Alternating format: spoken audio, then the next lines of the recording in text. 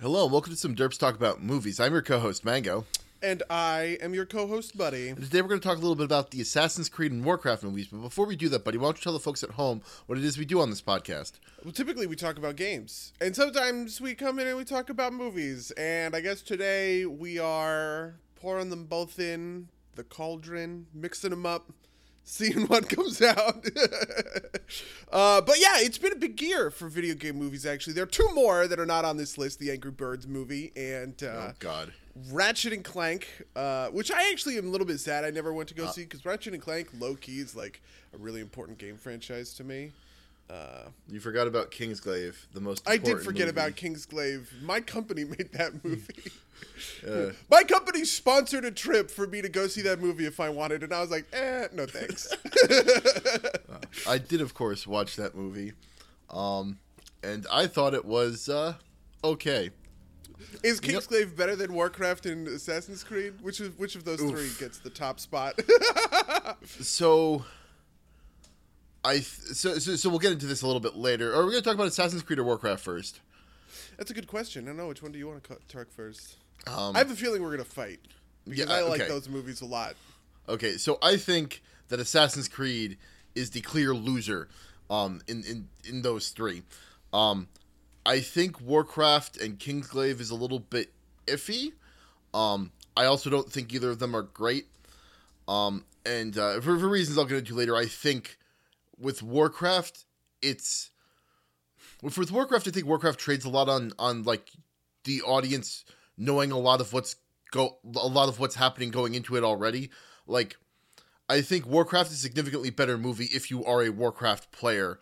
And I think Kingsglaive is a better movie from kind of like an agnostic standpoint, because you don't really get a lot more from having played the game too much, because the events of the movie are kind of like the driving force behind what's happening in Final Fantasy 15, but they're kind of only lightly touched upon, at least initially, and so you can go into that without knowing about the game and still be fine. And so I think it's kind of a toss up there as to which of them. I don't think either of them are particularly good, but I think that they are they're enjoyable.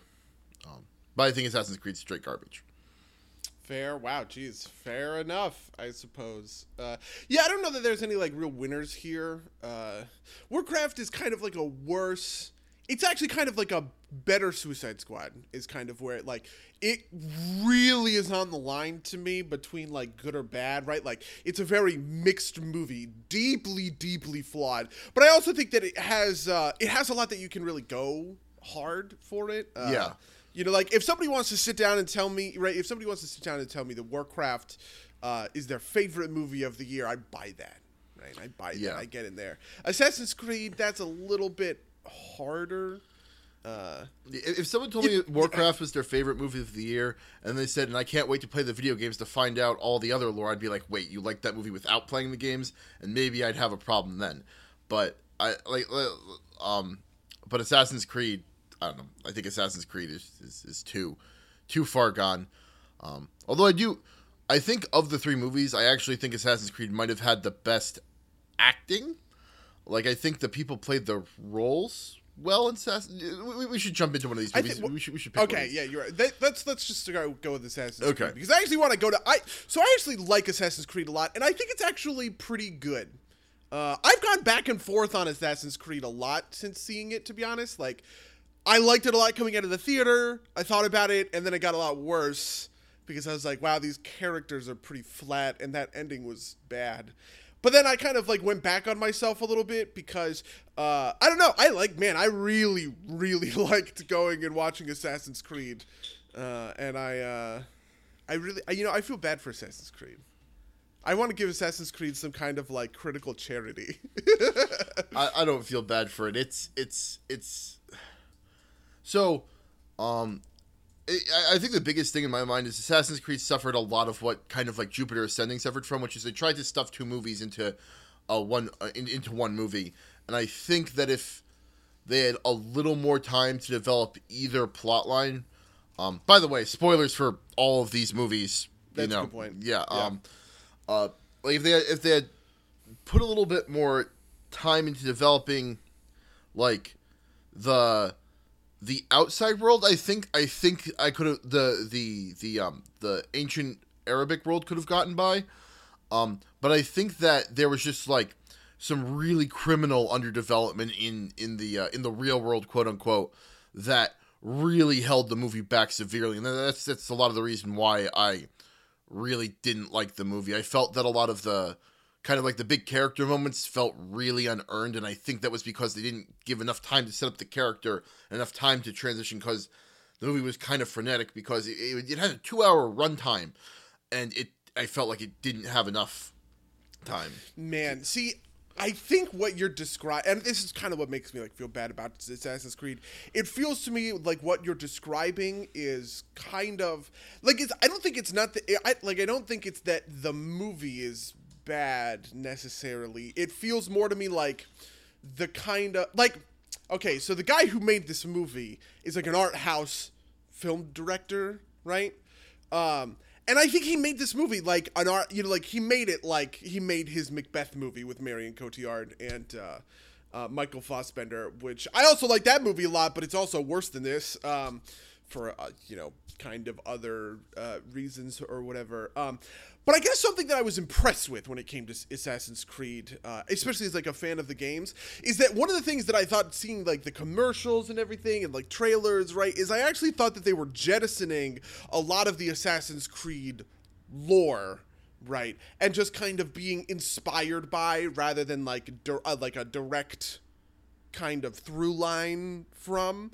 And so I was very impressed in the first 5 minutes with that movie. That opening I actually thought was really good.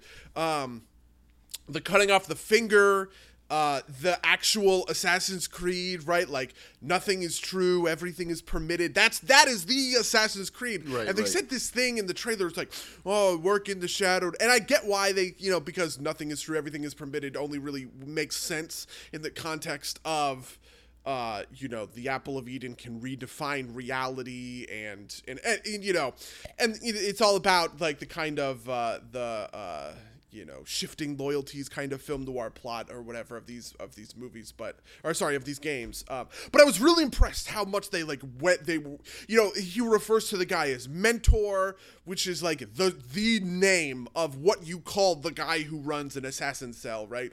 And I loved that there was that attention to detail. When it came to the lore. I think that one thing that these movies both did right was essentially appropriate amounts of fan service.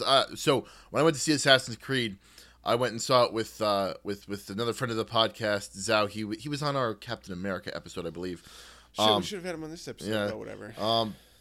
But we were the only ones in the audience. So while the movie was going, we were looking up things about the games, because I watched my brother play the first two games like in most of their entirety, but I wasn't super sure on some of the details. And I think that like having the Assassin's Creed in there was really cool, but I also think that they like the move, like if you didn't know what the Assassin's Creed was, it seemed to be tied to like my life for the apple or whatever that line was. It sounded really stupid. It's like everything, like, because it was so centered on the actual artifact of the apple as opposed to like being like tied to the ideals like the other parts of the creed are, it sounded really stupid to me. Like, I'm pretty sure the Creed directly references the Apple of Eden, which I don't know. It didn't work for me, I don't think.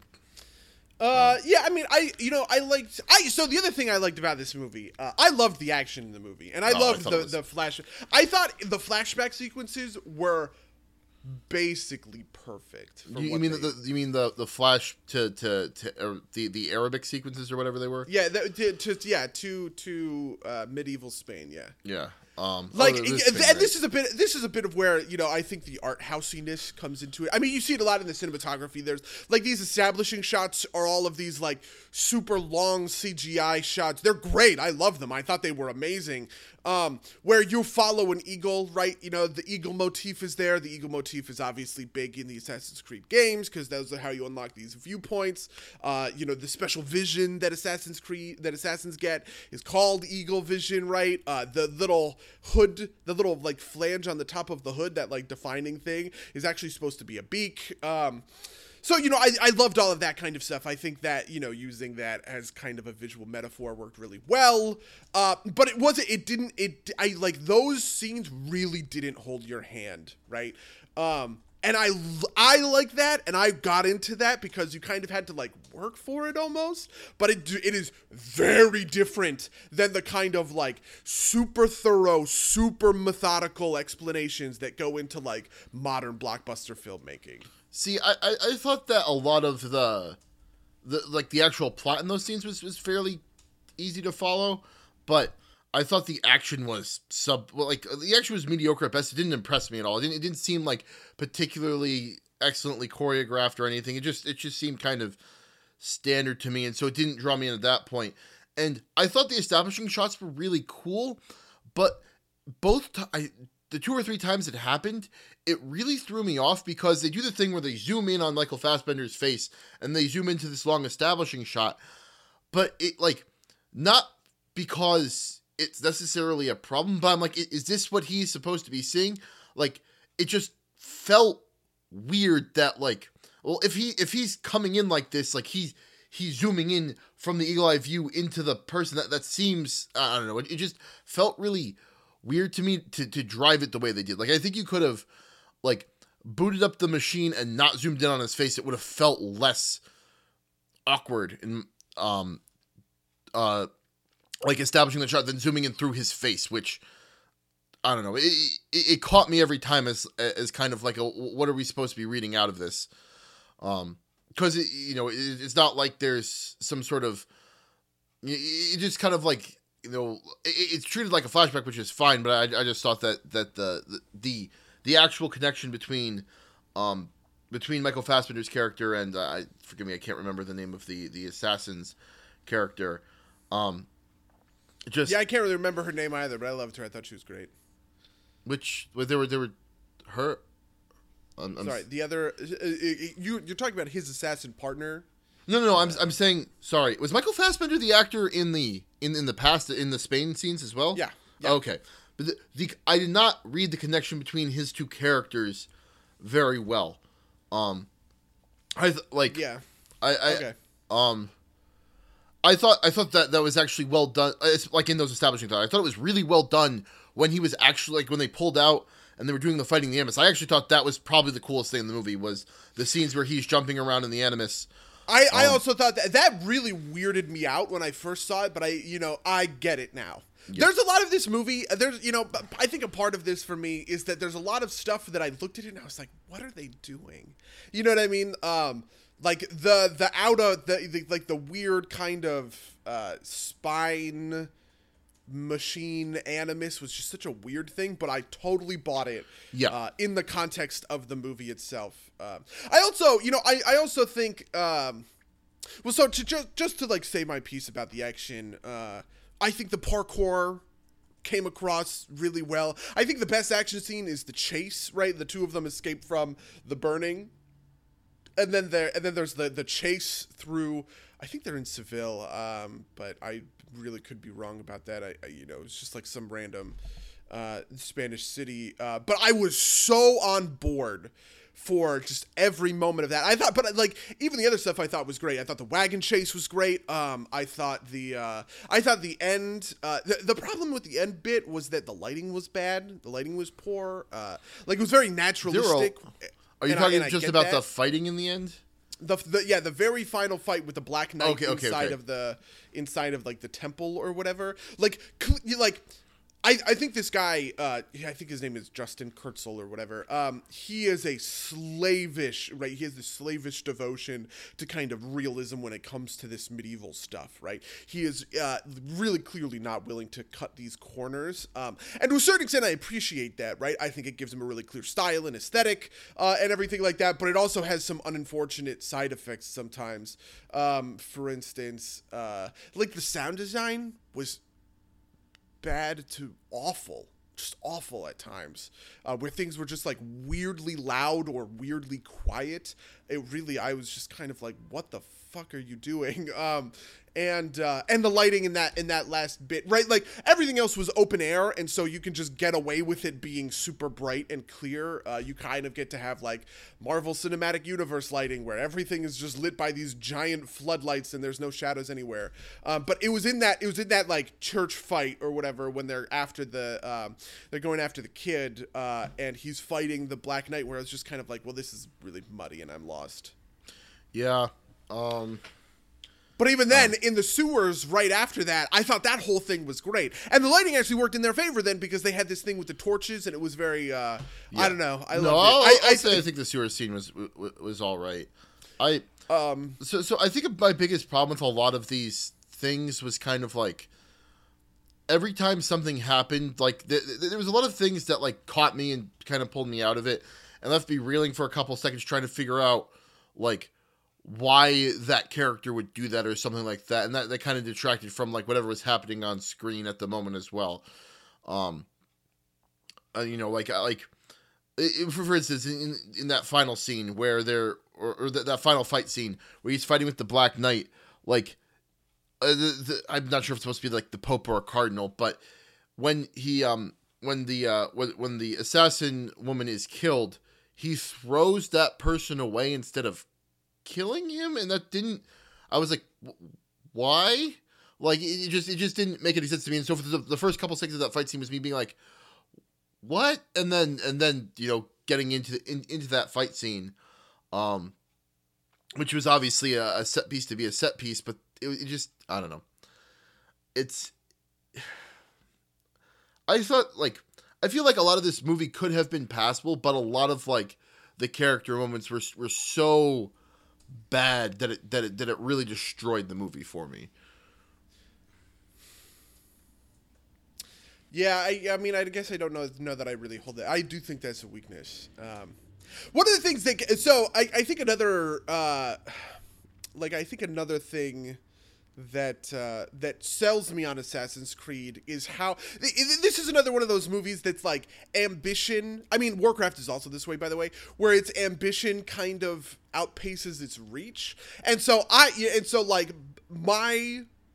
give it points for that, right? I give it points for shooting and ultimately missing because it takes the shot, whereas other movies play it safe, and I find executing on playing it safe is just less interesting. See, I don't think this movie wasn't that ambitious. I don't think it really tried to do anything that interesting. I think the action was ambitious, and I also think the kind of low, I think this movie is really, really not built for like modern day movie watching audiences, right? The kind of audiences that like make cinema sins, who point out these just like inane plot holes and nitpicky, like the term nitpicky bullshit only exists because like the movie going culture we exist in today demands like 1000% logical kind of fidelity, right? And if anything doesn't make sense, there's a Red Letter Media video waiting to rip it apart for some minor plot contrivance, right? See, I don't think these are minor plot contrivances, though. First of all, that doesn't explain like what's ambitious about this movie. I think this movie was trying to be a very, very safe movie and just failed at it on face. And I think the ambition was in all of this, like, this is the first time in really any I haven't played all the way through Assassin's Creed Rogue, which is kind of like the poster child for this, but this is the first time where they gave the Templars like a real like motivating philosophy that's not just I'm gonna be Snidely Whiplash and be evil, right? And I think it gets credit for that one. But that's not ambition in a movie. That's ambition for so we've talked about this before, but I think we give games a pass on like generally poor writing because they're games. Like, I think like the villains having a justification is like a very basic thing that you have in a movie. Like, I don't think that that's ambitious. I think that's just par for the course. Like, I think if you have par for the course. So there's a difference between like an actual philosophy that I could sit here and kind of like argue, right? Because like that, that's kind of what's going on, right? whatever her name is, Marion Cotillard's character, is essentially saying, aggression and violence, these are terrible things, right? What if we could remove those from people? Is the cost to free will worth that, right? That's a real argument you can have with someone, right? You and I could sit here and have that philosophical argument. I don't know that they were particularly very good about it, right? It was a little bit heavy-handed and nuanced, and I think they kind of fucked it up in the end. But that's not even the Templars' motivation. That's her motivation. That's like what causes like the main conflict between her character and her father. Is the Templars are Snidely Whiplash. They're like, we can finally get rid of those dastardly assassins and control the world. Sure, but she's a Templar character, and she's putting that. I mean, her motivation translates to Templar motivation, right? No, it doesn't. The Templar organization's motivation is not that. That's her motivation. Right, but the Templar point of view that gets explained in this movie is explained through her. Only she holds that point of view. The rest of the Templar organization does not. That's like kind of like the whole thing behind her weird kind of heel face turn at the end. That she immediately face heel turns back again. I mean that. First of all, I actually really so part of this is the whole movie. Everyone's whispering, which I actually kind of liked. I was like, whatever. But it made at the very end, I couldn't even hear what she said. I was like, what the fuck is she saying? Because everything was being whispered and they were just like throwing the gain to maximum on their mics. It was so odd. It was so weird. But yeah, I mean that's this is I get it though. This is the intended tragedy of the movie, right? He has to get the apple out of their hands, but in order to do so, he is driving her fuller into the arms of the Snidely Whiplash version of the Templars, right? They can't. She and him can't talk about this stuff anymore, right? They're no longer, they are no longer allies in whatever way they were allies. She was clearly advocating for him, right? Jeremy Irons is like, let's just kill him. And she's like, no, dude, we can't fucking kill this guy. That's wrong, right? I don't know. I appreciated that stuff. See, I don't know. I didn't read that. I don't think they were ever really conspirators, right? Like it just never got to that point. Like, I don't know. It this is part of why I say like everything felt undeserved. Like they have a short conversation about like the apple, and Michael Fassbender decides that I'll go get the apple for them, right? And that I could buy insofar as like it's driven by like his disdain for his father and his desire to not be like whatever and to try and do that. But then he fucking turns after that episode, which felt totally undeserved to me. I like him turning to get the apple back didn't make any sense to me. And then her not calling out when she saw him in the auditorium also didn't make any sense to me, because it's very clear what he's about to go and do, right? Like none of this reads together to me. Like all of this just feels kind of like, well, the plot, in order for the plot to work, this all has to happen this way. Yeah, I mean, I think that whole ending is garbage. I'm with you 100%. I just don't know what they did. I have no idea how they looked at that ending and they were like, yeah, sure. And I'm sure you're going to call some of this nitpicky bullshit, but there are just a bunch of little things that like stuck out at me. Like I felt like the modern Michael Fassbender, Cal's character, didn't like, the only thing they give to his crime is like he murdered a pimp, but that's like all they give you. I felt like they needed like another like sentence or two just to kind of like really solidify that, like either like I guess maybe they were going for like a kind of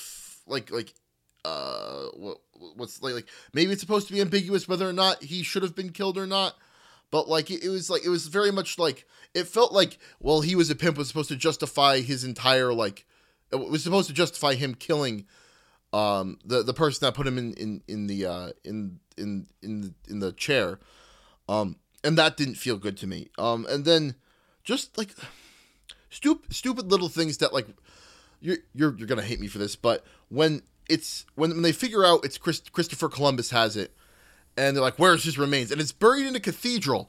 Like, it's buried in the Catholic Church and no one knew where it was. Like, they could have just said it was under our noses this whole time, and I would have been fine with it. But they didn't say that. They're just like, that is pretty nitpicky. But, it is related to the ending, so I give you a pass. and then like, the father's holding up the apple of Eden at the end, and it like starts glowing, and it's like, all right, what's it like? They just kind of like, here's the MacGuffin, and now the MacGuffin sparkles, and like, and then he dies, and everybody runs away. It's. I don't know. Yeah, you know you're right. I really don't want to defend. I don't want to defend any of that. Right. I think, the other thing that worked for me is I really got this vibe, and I really got into it almost like in the theater. I got this vibe of like, kind of like those cheesy 70s kung fu movies. Because it's really structured a lot like that. It feels like it's like there are two completely separate movies almost, but and I want to say like they're mushed together, but that implies that it's something bad because it's not like that, right? Like, I actually really liked these like really discernible chunks of like, we are transitioning into an action set piece, right? Rejigger your, right, like, recalibrate your expectations for this is an action set piece, right?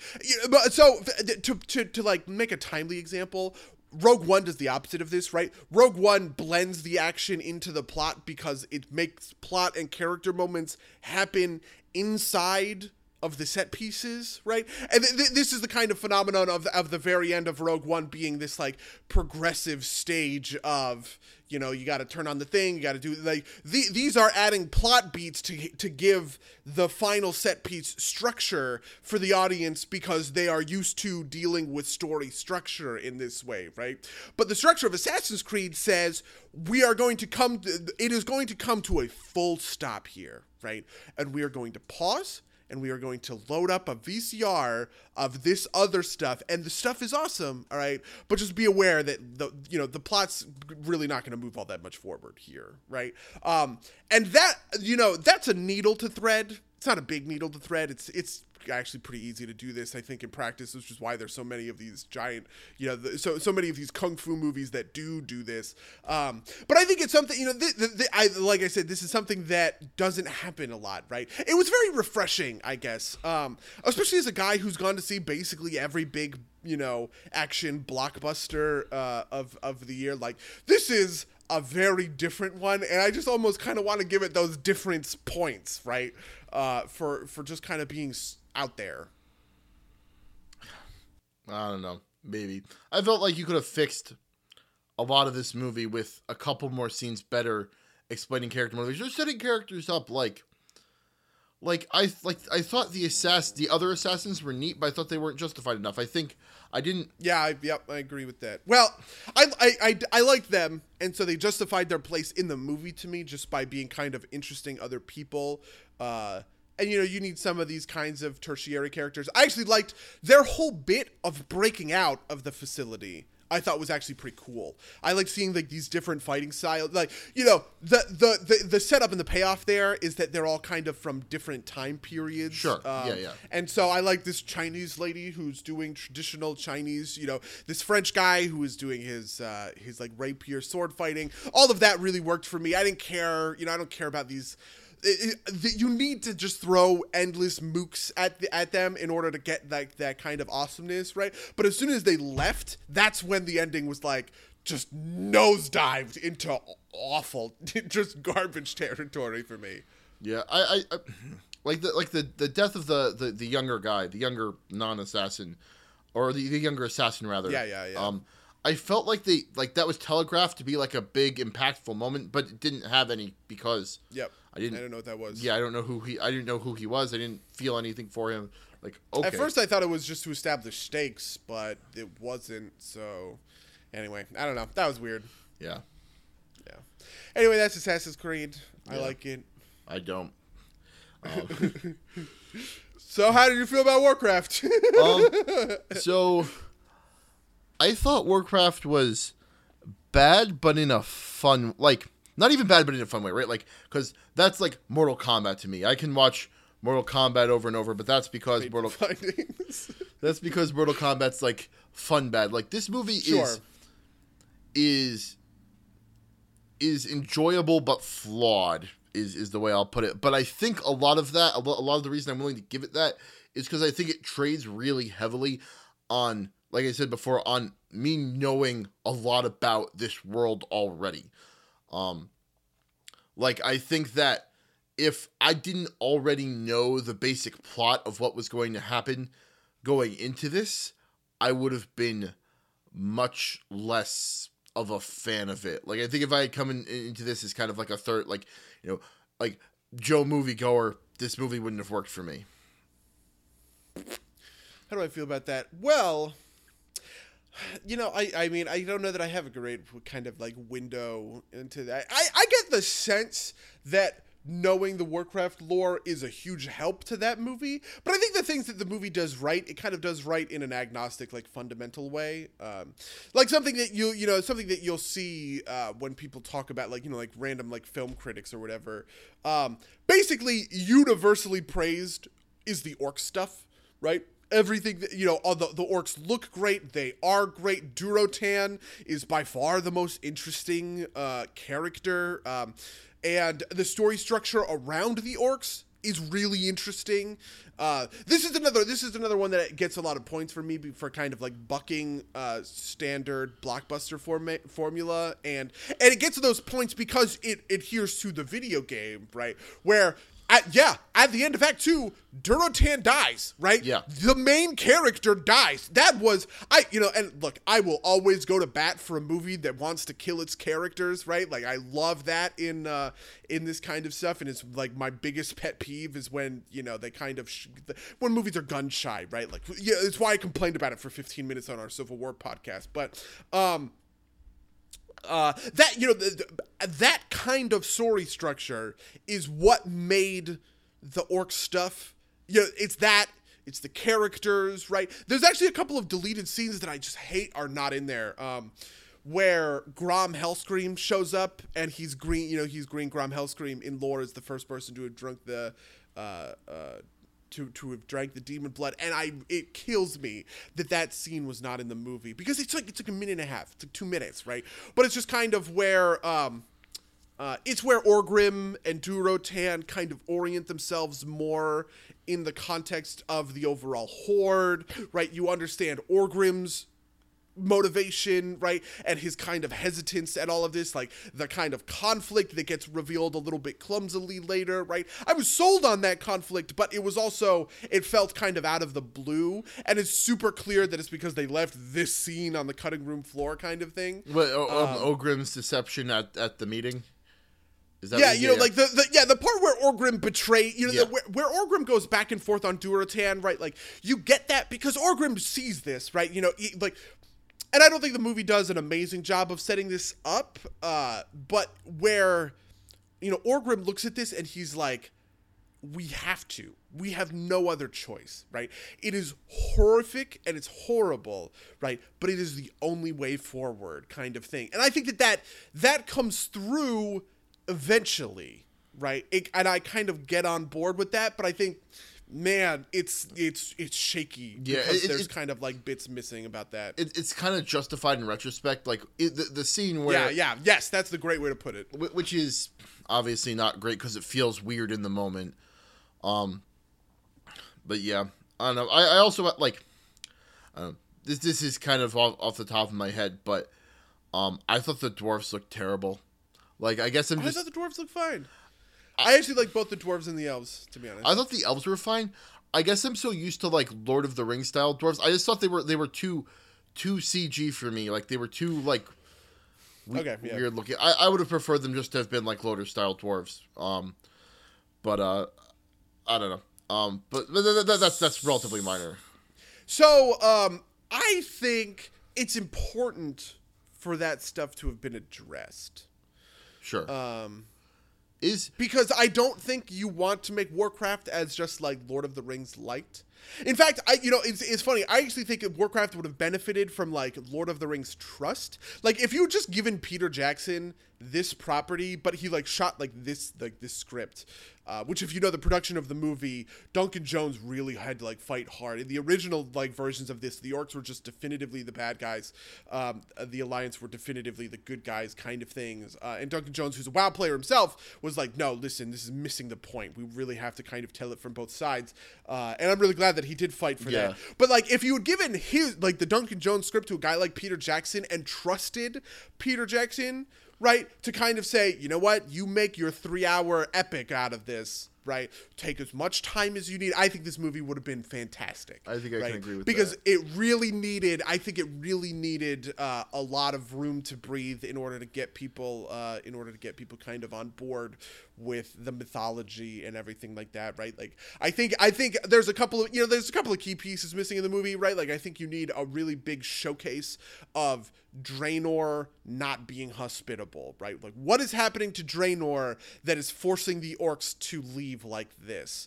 That needs to be better explained. And I think if you do like there's the kind of like 5-minute thing that they do in Lord of the Rings with Sauron coming out and Isildur cuts his hand off, right? Like that's really iconic, but it's moving, that is fourth gear plot engine driving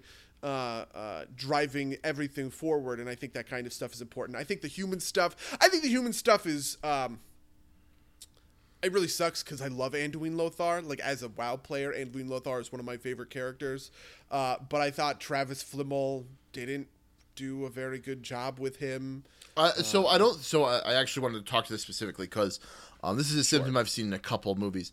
I think that the writing for him suffered from what I call Liu Kang syndrome, which is Liu Kang from the Mortal Kombat movie, where like they try and do a super serious character with comic relief elements, but the character is too serious for the comic relief, like for the flat comic relief, and the way it does so, it comes across as very kind of like dysphoric and kind of like bizarre rather than being like, I think they want something like a Han Solo, but what they get is like a Luke Skywalker, like a half Luke Skywalker, half C-3PO to use Star Wars terms. Like, yeah, and to be honest, it doesn't really feel all that See, what I actually think and maybe this is just me being a little bit kind of like weirdly like selfishly motivated, but what I think they want from an Anduin Lothar character is to have like a super, I think Anduin Lothar and Lane Rin want to be kind of like Anduin Lothar is grim and he's pessimistic, right? And he's a hard ass. And King Lane is a nice guy, you know what I mean? Yeah. He is a knight in shining armor. He's upstanding, right? And I think you want to use Khadgar as the comic relief in that situation. Yes, absolutely. Right? Like he is being saddled with this dumb idiot kid, right? The shit wizard. And I think that would have really sold me. But this kind of like Anduin Lothar gets really drunk after his son dies, and it's supposed to be funny, and I was just like, what the fuck are you doing? Right? Yeah. Like, what a weird choice. Though I also think Garona works for me as a character in like the story of the plot. If maybe she like was supposed to be animated. I don't know. There was something like her prosthetic was terrible. I thought her actress was not great. And the kind of thing, like the kind of tragedy that goes into, right, like she's an oppressed half-orc. She's been an oppressed half-orc for her whole life. And then she kind of has to kill Lane in order to, like that like would have worked so much better for me if she just like wasn't I don't know, miscasting. I don't know if it's the makeup. I don't know if it's the casting. But it just really didn't work for me. That particular moment, her killing, like the only way for this to work is for you to kill me. That really worked for me, and I thought I think that's one place where the movie got it much better than the game. I think that kind of explanation for Garona killing the king is a much better one than Gul'dan mind control, which is kind of like, I feel like I mean, I agree with that too. I think the ending should have destroyed Stormwind. The ending in the game, the ending of the game is like hardcore, right? Because it's like a StarCraft thing where you play one side, then you play the other side. Yeah. You play the humans first, and like there's that kind of midpoint battle where you push them back to the Dark Portal. But then after that, there is. After that, the orcs push all the way to Stormwind and they sack the city, right? Stormwind gets razed to the ground. And I think that pulling that punch was wrong. I think that they should have ended on that same kind of note. Because, first of all, it's a better sequel hook because now you have, oh my god, we need to evacuate the city as kind of like the denouement. And you have Anduin Lothar, Khadgar, everybody setting sail in Stormwind Harbor to go north to Lordaeron.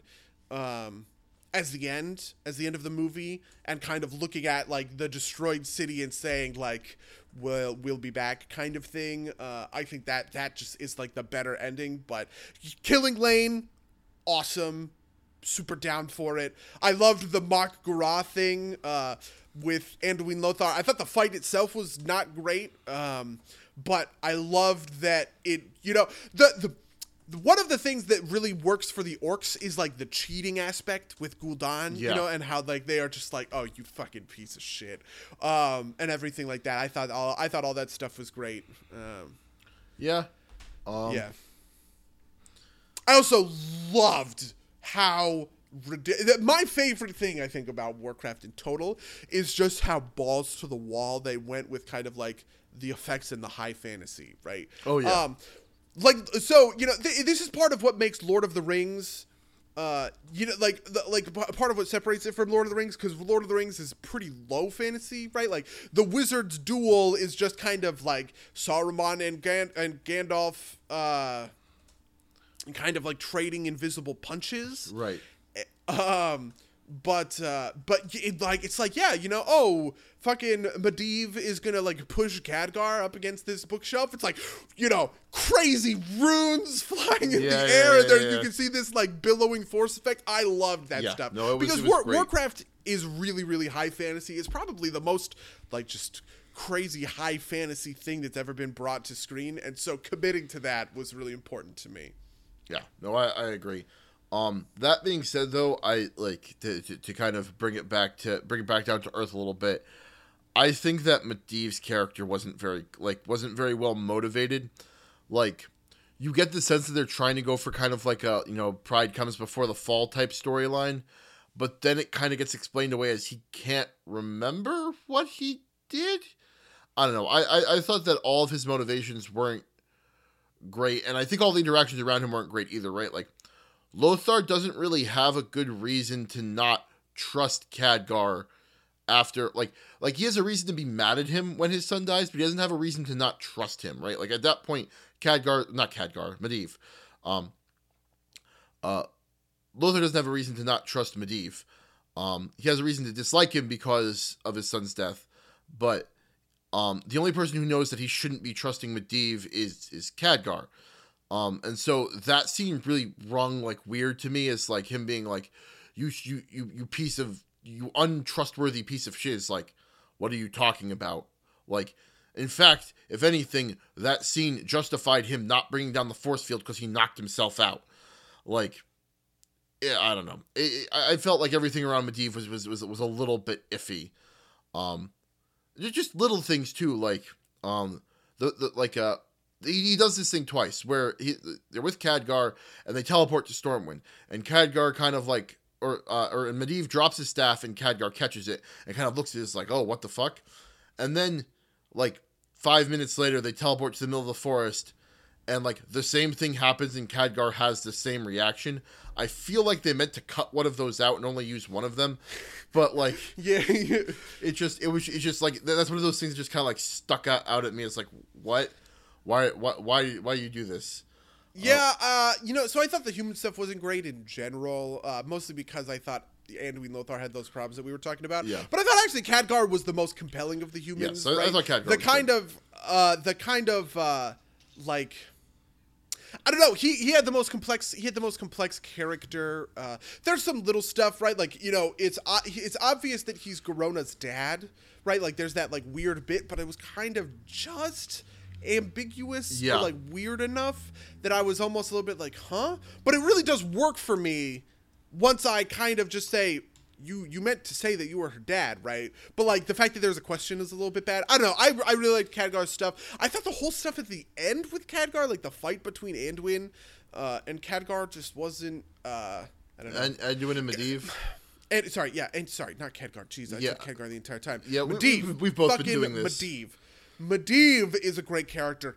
He is compelling. He's complex. I disagree. I think his motivations are all mixed up. Like again, like I probably said this wrong because I was calling him Khadgar too.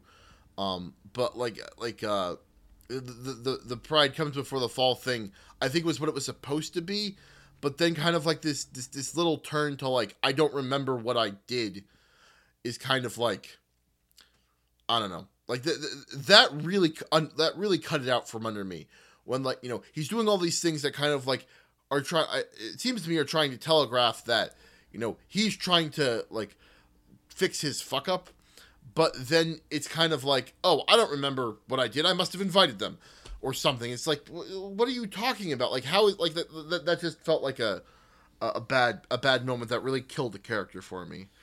I guess I kind of get what you're saying. I don't know. It didn't really bother me all that much. I mean, the big thing with Medivh for me is kind of the like, it's like a little bit Faustian, where it's like, you know, I thought I could handle it, right? Like I thought I could do that. All of that whole tension is basically the best that the human stuff had to offer, right? Even with the orcs, it was a lot. You know, like Blackhand is like a better character than most of the human characters. But Khadgar was kind of the only human character that like really sold me. I think the big problem with Khadgar, by the way, is that like in the games, Khadgar, Lane, Medivh. Okay, Medivh, Lane, and Anduin are all friends. Like they're all really like they're like old friends, and so like Anduin is like the reason Anduin gets suspicious of Khadgar in the game is he's like, why is Khadgar is acting really weird, right? Like he's my buddy, I get him, but Medivh is just not shit. I said Khadgar, didn't I? Whatever. But Medivh is just asking really fucking weird, and I don't, you know, and I don't get it, kind of thing. But I'm just gonna roll with it, and then. Fuck, I shouldn't have trusted him, right? Like, he's the person who kind of did all of this. I think that was missing, but to me, that's a little bit more on Anduin than it is on Medivh. Yeah. So. See, I also thought Ben Foster kind of got, like, the torture of the right. He's kind of the only, like, I think Dominic, what the fuck is his name? Whatever his name is. King Lane, I think, Anduin, I think, you know, I think Garona, just any of the human characters. Khadgar himself. Khadgar was okay. I really liked Khadgar himself. I didn't like Medivh, but I did like Khadgar a lot. I thought that he was really compelling. I don't know. Although, in another kind of like Liu Kang moment, this isn't Khadgar, but when he goes to Dalaran, and like the cube opens up, and the High Mage is like, "Oh, it's never done that before." I thought that was like out of place. I don't know. There's little things like that. I think this movie tried to put in too many jokes in a lot of places on characters that they didn't belong on. Like I think they belong on Khadgar, and I think that, you know, like kind of like the brute humor belongs on like the orcs and on Garona in a lot of places. But I think like the more jokey jokes don't belong on the places that they put them, like on Anduin and on a couple other random various characters that were supposed to be a little bit more serious. Yeah. Yeah, I loved the like the bro stuff between like that, you know, honestly, that one scene, they released it before the movie, and I think it was really smart for them to do this. That one scene where they're just kind of like hanging out on top of a hill, right? That was such a great, God, that was so good. Yeah. Like if the whole movie had been that high caliber like stuff, because it's so much stuff, right? You know, it's exposition, but it's also character stuff, but it's also, you know, like God, it's just so good, right? Like I can't help but look at that and just be like, this is good writing. You know what I mean? And I think that there's some other moments that are that like worked. Like the lightning field, meaning that, you know, like, and and when watching his son die, that stuff all worked for me. It was the aftermath that I thought was dumb. Yeah, I thought it worked. So I thought it worked okay, but I thought that was another moment where it was trading on game knowledge. Like, I don't think we got enough of Anduin's son as a character to really feel that moment as hard as you should have if you didn't already know, like, this was kind of coming. Oh, really? Yeah. See, I actually forgot about that, but like from like you know, like a game perspective, but it didn't. Maybe I'm wrong then. I mean, it was also you know, so to a certain extent I think it's cheap, because it is. It's like cheap pathos to a certain extent. It's trading on the father-son relationship. Here's my son. I have a son, everyone. I love my son, everyone, kind of thing, only to set him up to be killed later. But just the way it played out kind of saved the kind of, you know, like, it is so clearly a plot moment, but like, or it's so clearly like, it's so clearly a thing that the movie is setting up for itself, but it just didn't bug me because the moment was good. There's really something to, you know, like the lightning field and you know, like that kind of stuff. It's in a weird way, it's kind of like hard to manufacture. I don't know. I also thought, I also just like want to plug, this is kind of the theme of everything Warcraft, but the thing I really want to plug is the, like the kind of tragedy of it all, right? Like, you know, Durotan wants to make peace with the humans and they come so close, but like the kind of mutual distrust and like the inability of them to get over that is what dooms it, essentially, right? And like the whole thing kind of spirals out of control from like that point. And so like the war is terrible, the war is tragic thing is something that works really well for me. And you have to have it in this movie, right? You can't make this movie without it because, right, like in Lord of the Rings, right, like Sauron doesn't have a side. Sauron is just like a force of nature. Right. And the interesting part about Lord of the Rings is Sauron is a force of nature and the stakes are through the fucking stratosphere, right? How do these nuanced characters deal with that? And that, you know, like that's how Lord of the Rings kind of makes it work. But Warcraft, you can't rely on that same thing, right? You can't make these guys, you know, Gul'dan is not a force of nature villain. He is, you know, he's a villain with very real and obvious, you know, motivations, kind of thing. Yeah. And the motivations of, like, Gul'dan's very slightly Whiplash, but the motivations of the Horde are understandable. Yeah, Gul'dan is very slightly Whiplash, but like, you know, I to a certain extent, I think this is like, I guess, unfair because I know the character outside, and maybe I'm kind of extrapolating. But I think that that's actually like appropriate to a certain extent, right? Like I think if the power, like if the Fel magic, if like the power of Fel magic wasn't so obvious, maybe, but like the kind of just, it just makes a lot of sense to me that there's a guy who is like, I don't give a fuck. My goal is power. Right. And I will pay any price for that. Right. And that is a very, you know, evil for evil. You know, he doesn't have there's no sympathy to this guy. Right. Like there's no like backstory that forgives him for his asshole, or it's just like, but like, no, when you're dealing with a cosmic force that you can just do that much with, I don't know. I thought that that was fine and that worked for me. Yeah. No. Yes, I agree. I'm not criticizing him. I'm just saying he was, you know, his side of the stories and the tragedy is kind of like the kind of whole necessity of everything. That's the tragedy. Yeah. But anyway, I liked Warcraft a lot. Warcraft is Warcraft really sits in that Batman vs Superman category, like flawed, and I love I love that it took its chances, and I love that it shot, you know, it tried. And you know, it fucks up and it has some mistakes and the pacing isn't great and all these other things, but god damn it, you know, I just want to see movies. I want to see movies try. I like seeing movies. No, I think I can agree with that. I think I'd put it in the same kind of boat as, in a weird way, same way as Batman v Superman, right? Like, not as bad as people said it was, not great, but like, if you're a fan of the genre, if you're a Warcraft fan, I think this is an absolute recommend.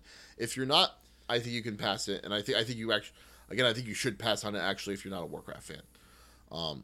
But I think it's good in that kind of way, and I think that this is a kind of a good place for Blizzard to, people have been rumoring that maybe Blizzard's going to just do this themselves at some point soon. I think this is a good kind of like starting point for that. So the first war, I love the story of the first war, but the second war is where things get like intense. There's a lot of, I actually think it would be better as a TV show. Not that this would ever happen, but holy shit, would I love it if they turned Warcraft into a fucking television show. The Netflix series or something, yeah. Yeah, right. Like, you could make it's so Game of Thronesy. And like, my end goal here is to get to Warcraft 3 because I think Arthas is the best character in Warcraft. Well, I think Varian Wrynn Varian Wrynn takes longer. It's less efficient to do like Varian Wrynn, but like, if you're going to make a movie out of something, if you're going to make a TV show out of something, make it about Arthas. Yeah. He is so good. What a great character. If they can get me to that point, I will just be the happiest fucking camper. I also think it'd be good because, like, I think that something that I'm not going to say has held the games back, but there's a lot of intricacies that happen when you, like, when you're live writing a story like WoW has been for the past 12 years. And there's a lot of things that kind of like you have to like reverse justify things and like, treat your baggage properly. And I think these movies are a very good opportunity to kind of rewrite it because it's not the same timeline. It's not the same canon, right? Like we said with the Garona, the Garona's justification for killing Lane, right? I think that was a wonderful thing they did, and I think they could do similar things, kind of like pushing along like the Arthas story, while cutting maybe some of the weirder parts out of it, right? Like some of the stuff that's in there because the structure of Warcraft 3 and Frozen Throne as games demanded that you have like these kind of things happen in a certain way. You can kind of cut a little bit of it away and make it work a little bit better, I think. I actually think that if you were to approach it like a short form TV show like Westworld or Game of Thrones, it is almost directly 1-to-1 in a lot of ways, right? Like, you can just go episode by episode with like the human based Arthas story, right, and then flip it, and now you are Arthas fighting for the Scourge, right? And then, you flip it to Thrall, right? And then you flip it to Illidan, and you kind of get that anthology feel. I think that would work wonders. Any television executives that are listening to this, pick up the rights, do it, please. And yeah, I mean, I really love a lot of this stuff that happens in Warcraft 3. And I think that a lot of that stuff could really use like the room to breathe, right? Like, Arthas's fall in Warcraft 3 happens relatively quickly, right? By the very end, the very end of the human campaign ends with him coming back, killing his father, and re-unleashing the plague in Lordaeron, essentially. Because the first campaign is human, the second campaign is undead, and in the second campaign you're following Arthas. Yeah, I don't know, man. Just I love that. I think all that stuff works. I think the stuff with him and Jaina works. I think the interaction between him and Uther, right? Stratholme, could you imagine seeing Stratholme, the culling of Stratholme? Man, that would be such a brutal episode of like a Warcraft TV show, right? Sure. The things I'm talking about are like you can cut a little bit of the fat around, like the thing that always pops into my mind is kind of like the weird little kind of fillery missions that are like him with what's the dwarf's name? Muradin. Yeah, him with Muradin in the north, right? Like, you can trim a lot of the fat around that and really like get straight into that point without this like weird dilly-dallying around like doing things back and forth because you need 4 missions in the campaign instead of 2. And I think that'd be very valuable. And you can remix things a little bit to keep it fresh for people, keep it understandable, and you know, take away some of the elements that are kind of demanded by the fact that it's a game. I think it could work very well. I agree with you. Yeah. Anyway, I guess those are the last movies for us. Well, this from 2016, right? Yeah. Shit. Well, we've caught up. We'll have to do Kingsglaive and the Brotherhood anime at some point. Oh yeah, we had talked about that. But how was your week? My week was fine. What have I been doing? I've been playing WoW. I've been playing all these Blizzard games like WoW, Heroes of the Storm,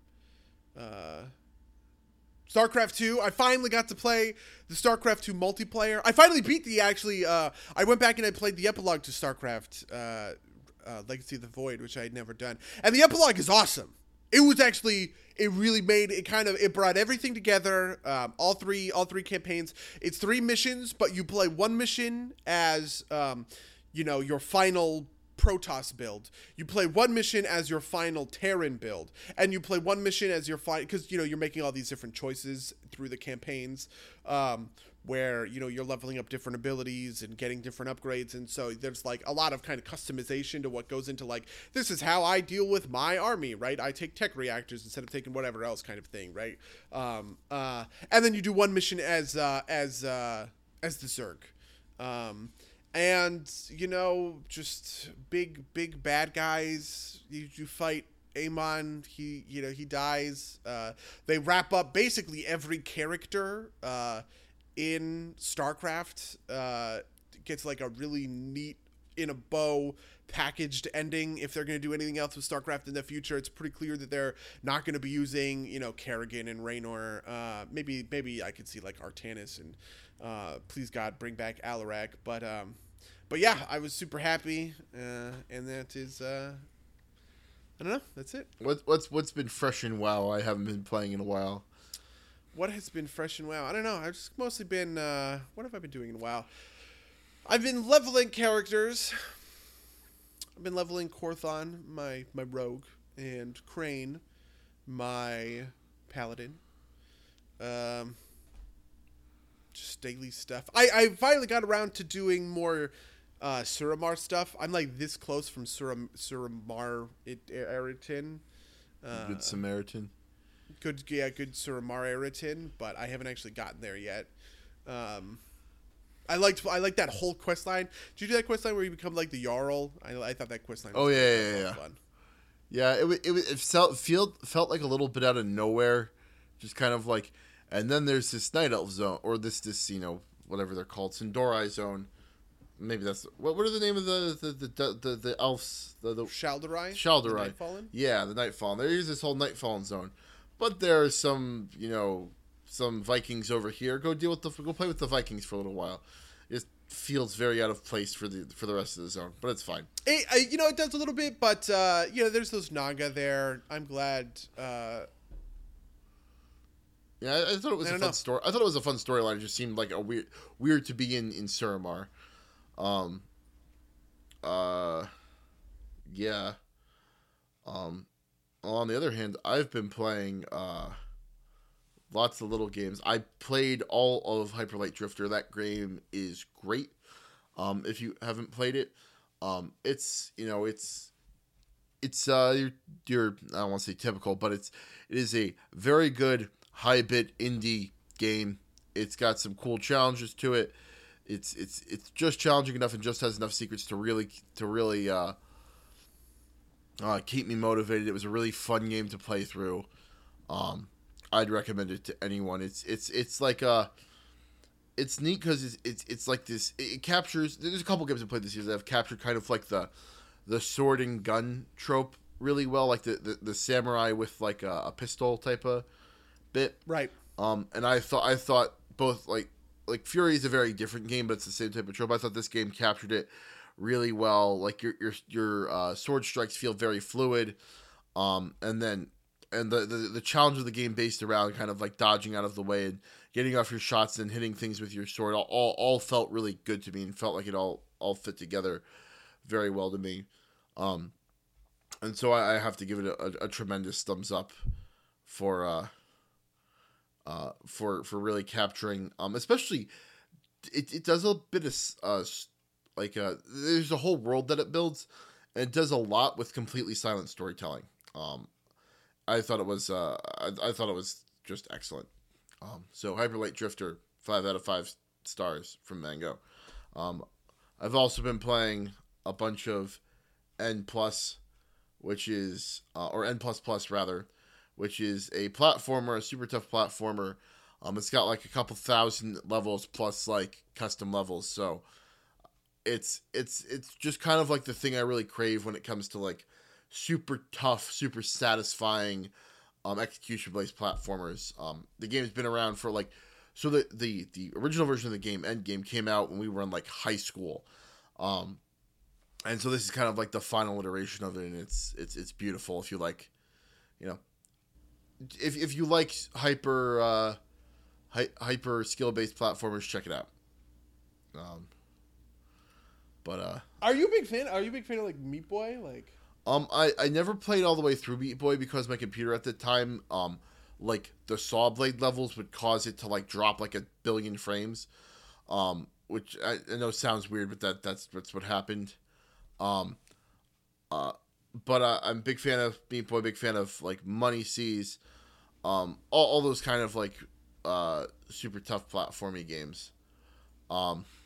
The only big game I've been playing is Grim Dawn, which is a Diablo-like, and that game is... Have I talked about this game before? No, you haven't. By the way, have I talked about Mankind Divided outside of the Derpies last week? I don't think you did. Like, I gave it a Derpy, because I've also been playing that. I should talk about that. But anyway, yeah, tell me about Grim Dawn, because I actually don't know much about Grim Dawn. So Grim Dawn's like another game that's kind of slipped into this, like, Diablo 3 isn't Diablo 2 enough, so we're doing this, a more Diablo 2 style Diablo.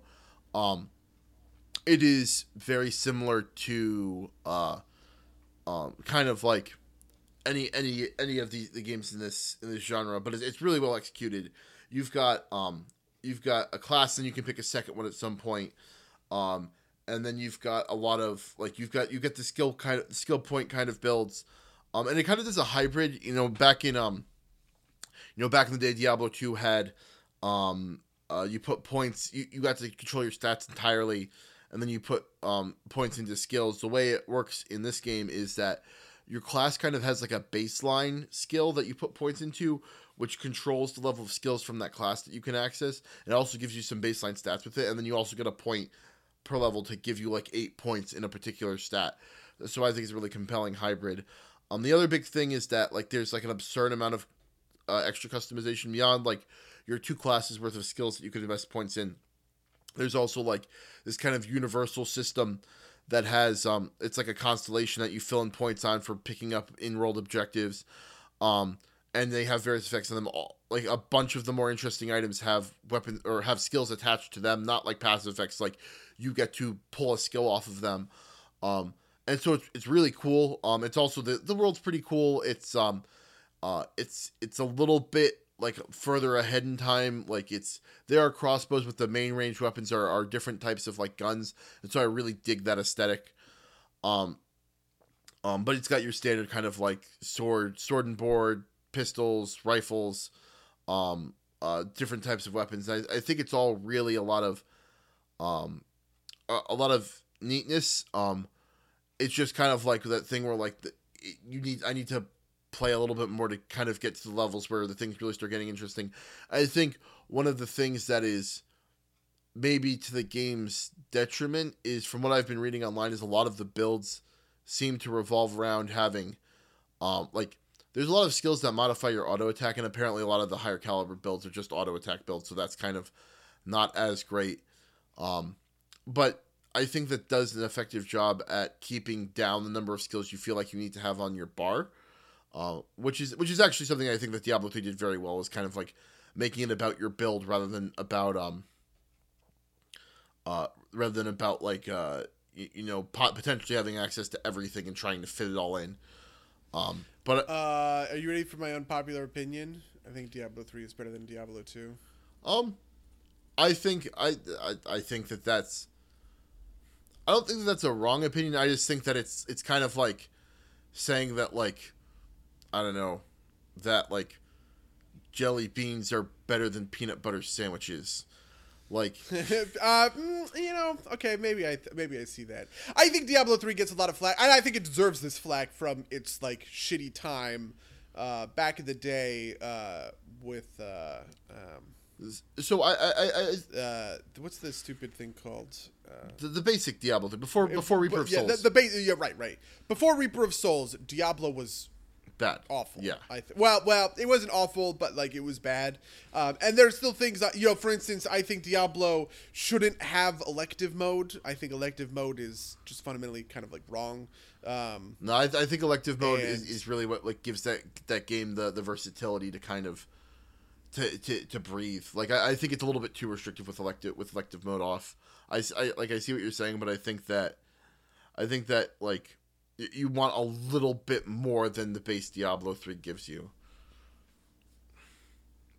Maybe I'll agree with that. I think the main thing about elective mode is that it makes it actually kind of makes each of those slots the relationship between them weird, right? Like, I think the choice of here are category A, B, C, and D, and you have 5 choices that are mutually exclusive in each of them, right? That system to me feels better. But like when you don't have enough choices inside each category, that kind of gets bad, if that makes sense. Yeah. Which is kind of the problem, right? There's actually a lot of what WoW's talents are a little bit like this, right? You get all of these different talent categories. There's no elective mode in WoW where I can take Bladestorm, Ravager, and three. I have to take one of 3 in this row, kind of thing. And I think if you had more abilities on like in each category for Diablo, you could really pull that off. And make like that is probably like maximum potential for that system. But yeah, in general, I don't like how elective mode is just kind of like, well, combine the X best, like make like the best summation of different of different talents, and I don't know. I could say I really didn't like it at first. Like I refused to do it, but after playing Reaper of Souls, like doing seasons stuff, I came around to it a little bit. Yeah, I think that like I think there's a happy medium. I think you need some more skills. I think also like having something like a slot that's just like a free one that you can pull from any of your slots. I think you get. Yeah, like that would be a great version of this. I think you get to this weird point where like. I think what you want to do is encourage diversity of build, and I think full freedom kind of, in a weird way, causes that to like kind of everything converges towards like the mathematically best build. Whereas I think with a little bit of restriction, yep. And some freedoms, you get like a little bit more diversity of build. But just kind of get back to your original point, I think that Diablo 3's biggest crime in comparison to Diablo 2 is that it's not like. Fans of that game wanted another Diablo, like a better Diablo 2, and they didn't get it. And not necessarily that Blizzard's wrong for making a different game, but I understand people who were disappointed by that. And I think that things like Torchlight 2 and Grim Dawn have filled that void rather nicely for the people who want that. Do I agree with that? Yes, I am on board. I'm on board with that kind of whole thought process. It's also one of those things where, even though, Blizzard games are pretty huge in my, life and my gaming experience or whatever, Diablo was never one of them. I've played Diablo plenty of times, but like, and I think this might be coloring my kind of perspective a bit. I've never played Diablo except in a group of people who have played tons and tons of Diablo. Right? And so, we all sit down for, I used to do this all the time in high school. Like, we would all sit down for a LAN session, and, sometimes we're playing Warcraft 3 custom maps or StarCraft custom maps or whatever. But sometimes we would just sit down and play Diablo all night. But because the 3 other people knew everything, right? They had these, they had everything mapped out. They knew what loot was what, and, all this other kind of stuff, and I kind of didn't. I can't help but I don't know. There's something about being left behind a little bit in that kind of ecosystem that is maybe coloring my perspective. Yeah, I mean, I think that's something that Diablo a little too negatively. I think it's something that Diablo 3 can also be guilty of. Flashbacks to like beginning of seasons where like one part like Enoch's gotten ahead of everybody and he's just kind of like, oh, let's run some rifts and like just destroys everything. Man, I wanted to do something. I got a power farm. I don't know. Yeah, I definitely get how that can be. Yeah. Yep, I'm with you. I don't know. I'm always a little bit weird about those games because like I always want to be at the point where like I'm like getting decent loot like very quickly, but I also feel like that also really cuts down the lifespan of the game for me. I don't know. I just like loot games in a lot of ways, and Diablo 3 really scratches that itch a little bit better to me than Grim Dawn has been for my little bit of playtesting. But I think that's because I'm not at max, or I'm not kind of like in that level range where like the loot game gets really compelling, because you kind of have to have those opener levels to kind of, you know, make the build worth, like the build up worth it. If that makes sense. What do I think?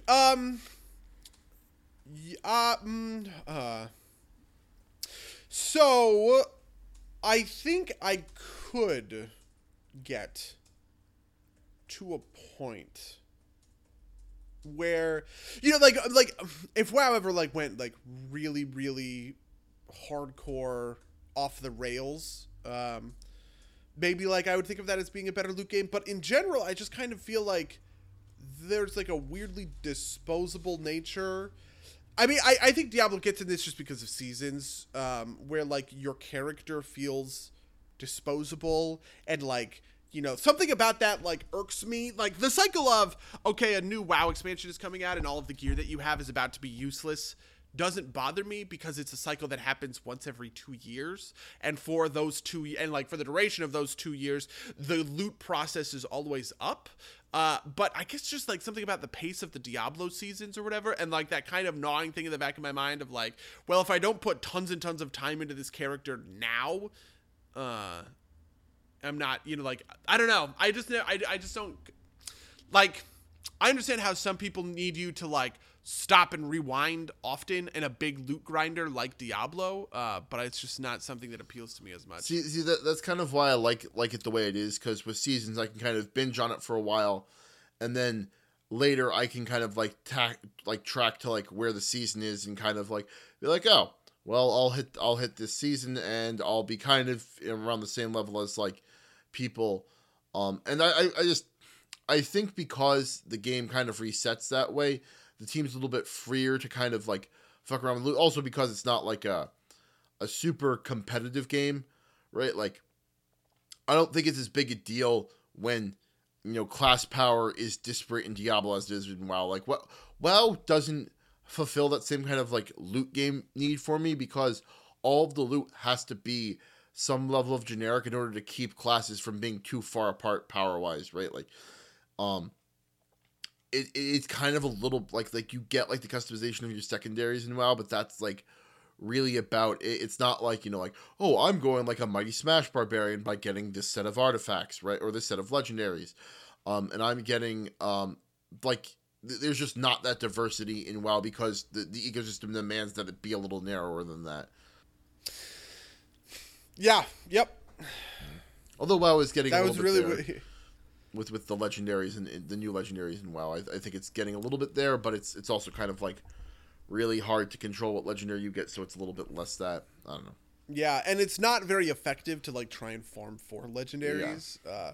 Whereas you can just kind of, you know, like I think, you know, I think Mythic Plus Keystones and everything have been great and all of that. And I think that WoW, you know, it is interesting to me because I don't want WoW to become like Diablo, right? Like I want WoW to have a loot paradigm that is a longer lifespan than Diablo's, because otherwise I feel like it just kind of, like everything would just kind of feel consequential, right, inconsequential, and that sucks.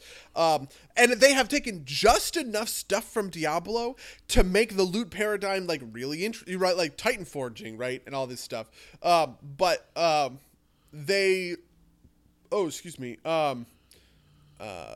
It's the type of game where, like, the math is going to always work its way out because that's the type of game it is. Like, I'm not saying that WoW is worse because it kind of has a different loop paradigm. It just doesn't scratch the same itch that Diablo scratches for me.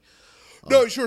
I'm just saying that it's remarkable to me that WoW was able to steal all of these Diablo systems and not fall into the trap, almost, if that makes sense. Yeah. 7.15 is coming out for WoW. I'm actually real excited. Brawlers Guild, lots of small stuff.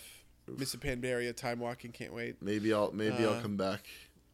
Have you just not been playing it? Oh, right, because you haven't been raiding with us. Yeah, I mean, Nighthold is a week after that, so that's when I feel like we'll all get, like really back into shape, sort of, so to speak. Yeah. I might fall off. We'll see. But it's Legion. I am happy with the amount I have gotten out of Legion. If I get no more out of it, so. Fair enough. Yeah, but I've been playing... So I actually want to talk about this other thing first. So I've been playing these StarCraft 2 multiplayer missions with my friend Charles. And I have to say that they are a little bit worse than I wanted them to be to a certain extent. But, in these kind of co-op missions, I almost kind of want to do a thing where, like...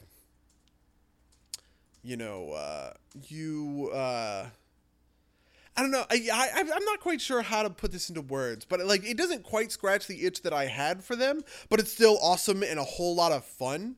Because what you get is you get a commander, right? You get like a lore character, right? Like, Raynor, Kerrigan, right? Artanis or whatever. And you get an army.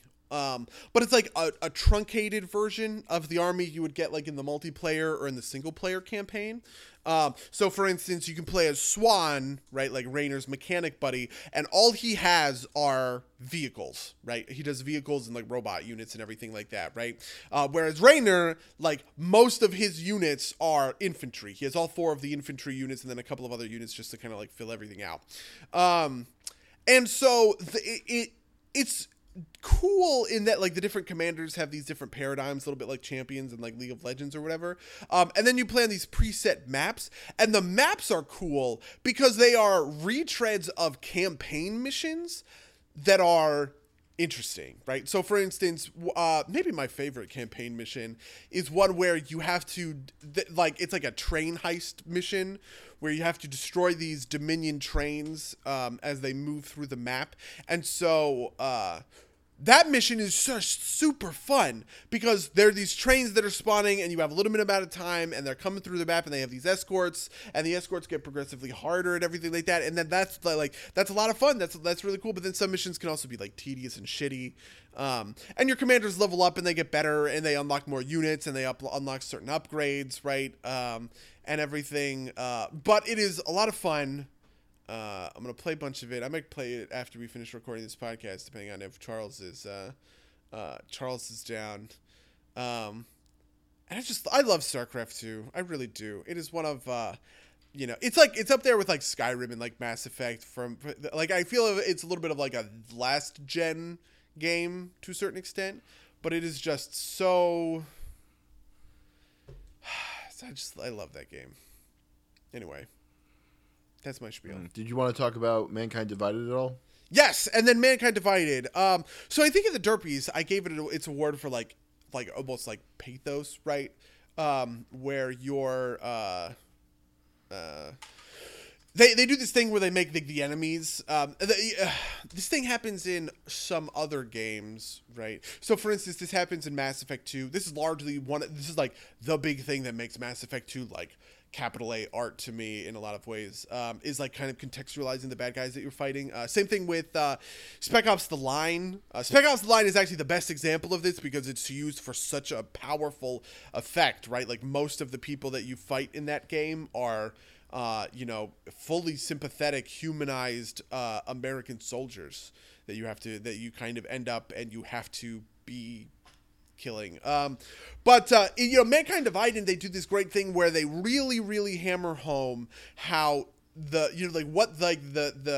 guards are and what they're thinking, right? The guards will be saying stuff to one another, and it's not just like, I wonder where that bad guy that I saw 2 minutes ago and shot my friend says, right? But like things about the world, right? Where it's like, man, it is bullshit how they treat us Augs, right? Or these AUG terrorists are pieces of shit. I hope the UN passes a resolution outlawing them or whatever. And that kind of small scale stuff is, I feel like, what this game really needs to deal with the kind of racism, prejudiced, systematic oppression themes that it's like working on and with that kind of stuff comes through, like Deus Ex, Human Revolution deals a lot with the transhumanist aspect of it, of like, you have this argument, you have this philosophical argument with this guy about whether or not augments are just like bottom line a good thing, right?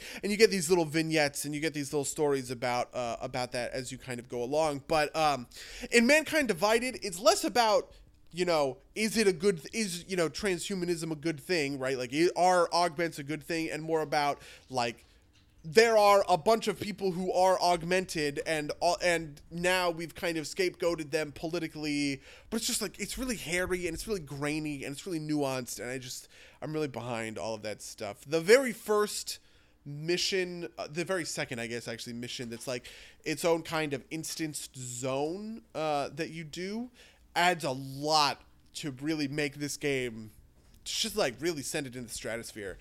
I know there's a lot of people that don't like it, and I don't know why, because I've been avoiding seeing, like, I don't want to get spoiled or anything like that, because I think the kind of twists and turns to these kind of film noir plots in Deus Ex games are important. Yeah, I don't know. I don't know. Yeah, that sounds awesome. I haven't played it at all. I don't know if I've gone on record on the cast, but I'm kind of waiting. I've gotten to the point in my gaming career where I want games to be DLC complete for those kinds of games before I play them, so I will not be playing them for a little while. That and Dishonored 2 being the two ones in that category. But yeah, that sounds awesome. I'm excited for that game to eventually be fully released before I dig into it. Fair enough. Yeah, I don't know. I don't know. We've also been playing a little bit of Heroes of the Storm. That game. Oh yeah, we have been playing. Yeah, Varian Rin just got buffed. Oh really? It's funny because he's a character that feels broken, but I don't quite know if that's just because I'm playing him and I'm winning games and we're kind of pub stomping in normals. Yeah. But yeah. Yeah, I still don't care enough to like read patch notes. And I'm very happy with it being there. I'm very happy just being like, oh, let's play a couple games of bullshit. And like, yeah, to be honest, I really shouldn't be reading these patch notes. It like popped up on my like Reddit or maybe like my Twitter or something like that, and I was like, ooh, patch notes. But I really shouldn't. Notes. I really feel like I shouldn't, because I'm so enjoying the kind of like the non-competitive, right? We're all getting around to playing kickball version of how we like approach the game. I don't know. Yeah. I really enjoy that game. Yeah. I'm really surprised how much I enjoy that game. I think this is good too, because it kind of like tapers back a lot of the like, oh, I don't want to play a game with this dude because he's not, he plays too, he doesn't play seriously enough for me to like really want to try and push for things in this game. Who cares, right? Like, yeah, you can play retarded if you want, because I don't care that much about the outcome of this game. I care enough to play hard, but not enough that like I'm gonna get mad if you know. And it's also kind of like it's very hard to really pick a shit build, right? Like, you can go like a little bit of an off build, but you can't like, because you can't buy items, you can't buy like AP items on a tank or whatever, right? Like, you just have whatever limited set of talent selections are available. So I really appreciate that. The kind of constrained fun. Yeah, fair enough. Yeah. But I don't know. It sucks because we haven't been playing any Rune Lords or Hell's Rebels. We're still a week out. Like we're one more week down for Hell's Rebels, and then we're back up on the 18th. Yes. For book 3. Yeah. No, I am pumped. Hopefully everything works out there. We were playing Rune Lords on Monday, right? Like that's the plan at least. I guess so. Yeah, I think Mark said the 9th. Yeah, so look forward to that, dear listeners. If you want to tell us what you thought of the Warcraft and Assassin's Creed movies, or about any of the things we talked about in our week, you can email us at somedervsplaygames@gmail.com. You can watch us at twitch.tv/somedervsplaygames. You can like, comment, and do whatever you want on SoundCloud and iTunes and all that stuff. Send us feedback.